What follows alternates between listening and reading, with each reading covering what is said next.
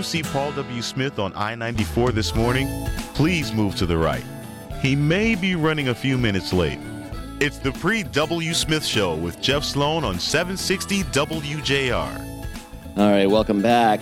You can be sure Paul W. is not running late. That is for sure. He's the man on the spot, and we're warming it up for Paul. He's going to be on in the 6 a.m. hour. This is the Pre-W. Smith Show, and, those of us, we've been talking about vacations, heading into the weekends, 4th of July. It's summertime in Michigan. Nothing better than that. But, we also talked about why people now more than ever are placing emphasis on their vacations, and that is it's literally become a mental health issue in that people need time off. They need a break. They need to unwind and unplug, and it's become mission critical, not just a nice to have. And so we've got someone that we had an opportunity to do an interview with recently, and he's the CEO, founder and CEO of Launchpeer. That is a startup incubator that helps startups get off the ground, helps entrepreneurs get their startup businesses off the ground. And that's tough business, man. That is not for the faint of heart. And there's a big issue as a result of how tough it is to be a startup entrepreneur. There's an issue of burnout. And Jake Hare wants to make everyone aware of the fact. Again, Jake's the CEO of a startup incubator. He knows firsthand about entrepreneurial burnout. And so we caught up with Jake. He did an interview with us, and we've got it right here. Jake Hare, welcome. Thanks for doing this interview with us. You're the founder and CEO of a startup incubator called Launchpeer. And you and I both know I'm in the entrepreneurial world as well. And there is no question that one of the most important, if not the most important resource an entrepreneur has is the ability to get up and go at it with gusto every day. Right, Jake? Yeah, that's totally true. But it's a hard thing to sustain. Many people would think if you say, what is the most important resource of an entrepreneur? Someone might say a great idea or money and capital, funding, et cetera. Of course, critically and fundamentally important. But I think even more so at the heart of it all is just the ability to get up and go hard. So tell us, Jake, you've brought it to our awareness that there's entrepreneurial burnout out there. You've seen it firsthand. Give us the overview. Yeah, and I think this is something that's been more of a problem over the last few years. I mean, it seems like the last few years has been with social issues and political issues that come up and stuff, regardless of what side you're on, we have this news cycle that just is constantly putting pressure on founders, and as of right now, it's happening again, right, with everything that's going on with the Fed and everything in the world today. And that could really put a lot of pressure on founders when they're already putting a lot of pressure on themselves. I think it's no secret that founders have a disproportionately high rate of depression and suicide compared to the general public. And it's a real problem. And honestly, you're right. It's something that doesn't really get talked about a lot. Funding gets talked about a lot. Validating your idea gets talked about a lot. Finding the right team gets talked about a lot. Not very high up on the list of most people when they're talking about what makes a successful founder is the mental health and well-being of the founder. And I always find that kind of surprising. Yeah, and you've articulated that perfectly.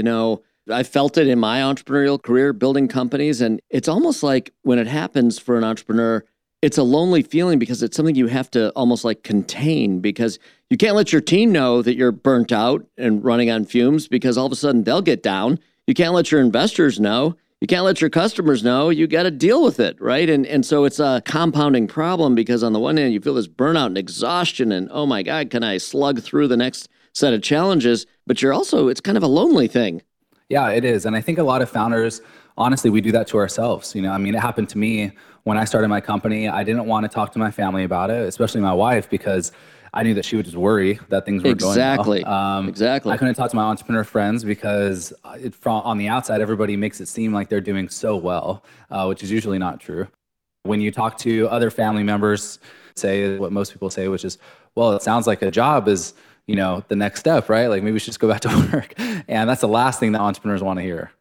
Yeah, that is the last thing, right? Entrepreneurs have a hard time by nature facing failure and admitting failure when they've invested everything, and again, I'm not just speaking financially. In fact, that's secondary to just this emotional commitment and the pouring out of energy and everything else that goes with it into making their idea go.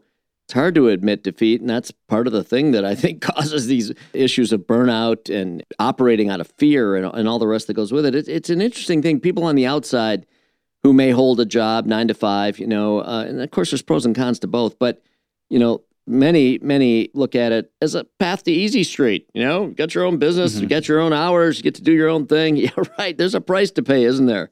Yeah, there is. I mean, we work with a lot of founders. Our incubator is really focused on founders literally at the very beginning. I mean, they just have an idea and nothing else. And one of the things that comes up a lot once they start getting the work and doing the work is they didn't realize how difficult it would be, because that's not what you read on the cover of Forbes. That's not what you read when you're reading all these profiles and autobiographies of these founders, because they're skipping, when they talk about these founders that are really successful, they're skipping what happened from 0 to 1, and they're jumping straight to talking about what happened from 1 to 2 or 2 to 3, and they're skipping forward. And the founders never really get good insight into how insanely difficult it was from literally day 0, from the time that you realize this is going to be so much work and I have to really regulate myself. And a lot of founders never learn to do that. They never learn how to regulate themselves and figure out how to get past that burnout period. But there are definitely some strategies that founders can use in order to get past that. The problem is most founders don't know about them because most people don't talk about them.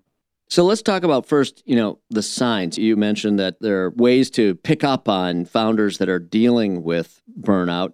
What are some of the common ways it manifests itself in both their professional lives and personal lives?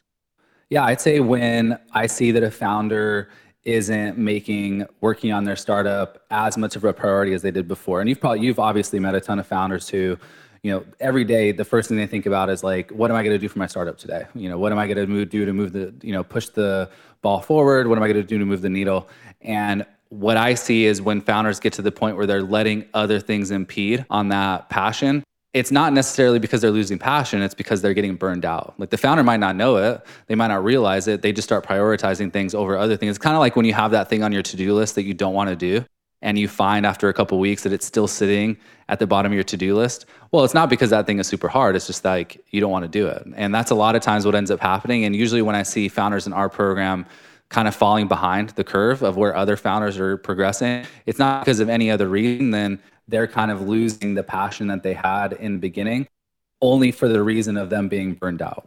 And once you start down that slippery slope of losing that passion and that energy for what you're doing, that confidence, your ability to rally your team's enthusiasm or that of investors, as I mentioned before, and compel them to invest, the ability to secure customers, because you're likely, a lot of entrepreneurs are doing their own selling at the early stage. And all of it plays out in really critical ways, really in every aspect of your odds for success, which go down as your enthusiasm and confidence goes down.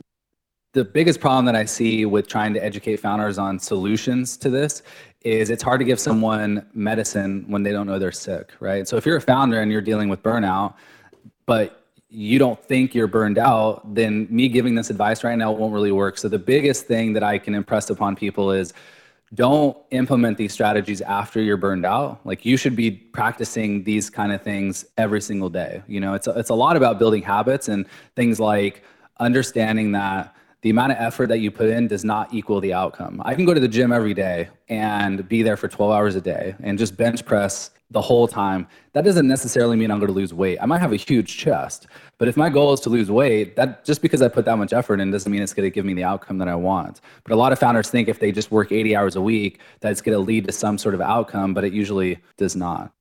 Jake Hare, thank you very much. We really appreciate it. Now out to a quick break. Back with more in a minute right here on the Pre-W. Smith Show.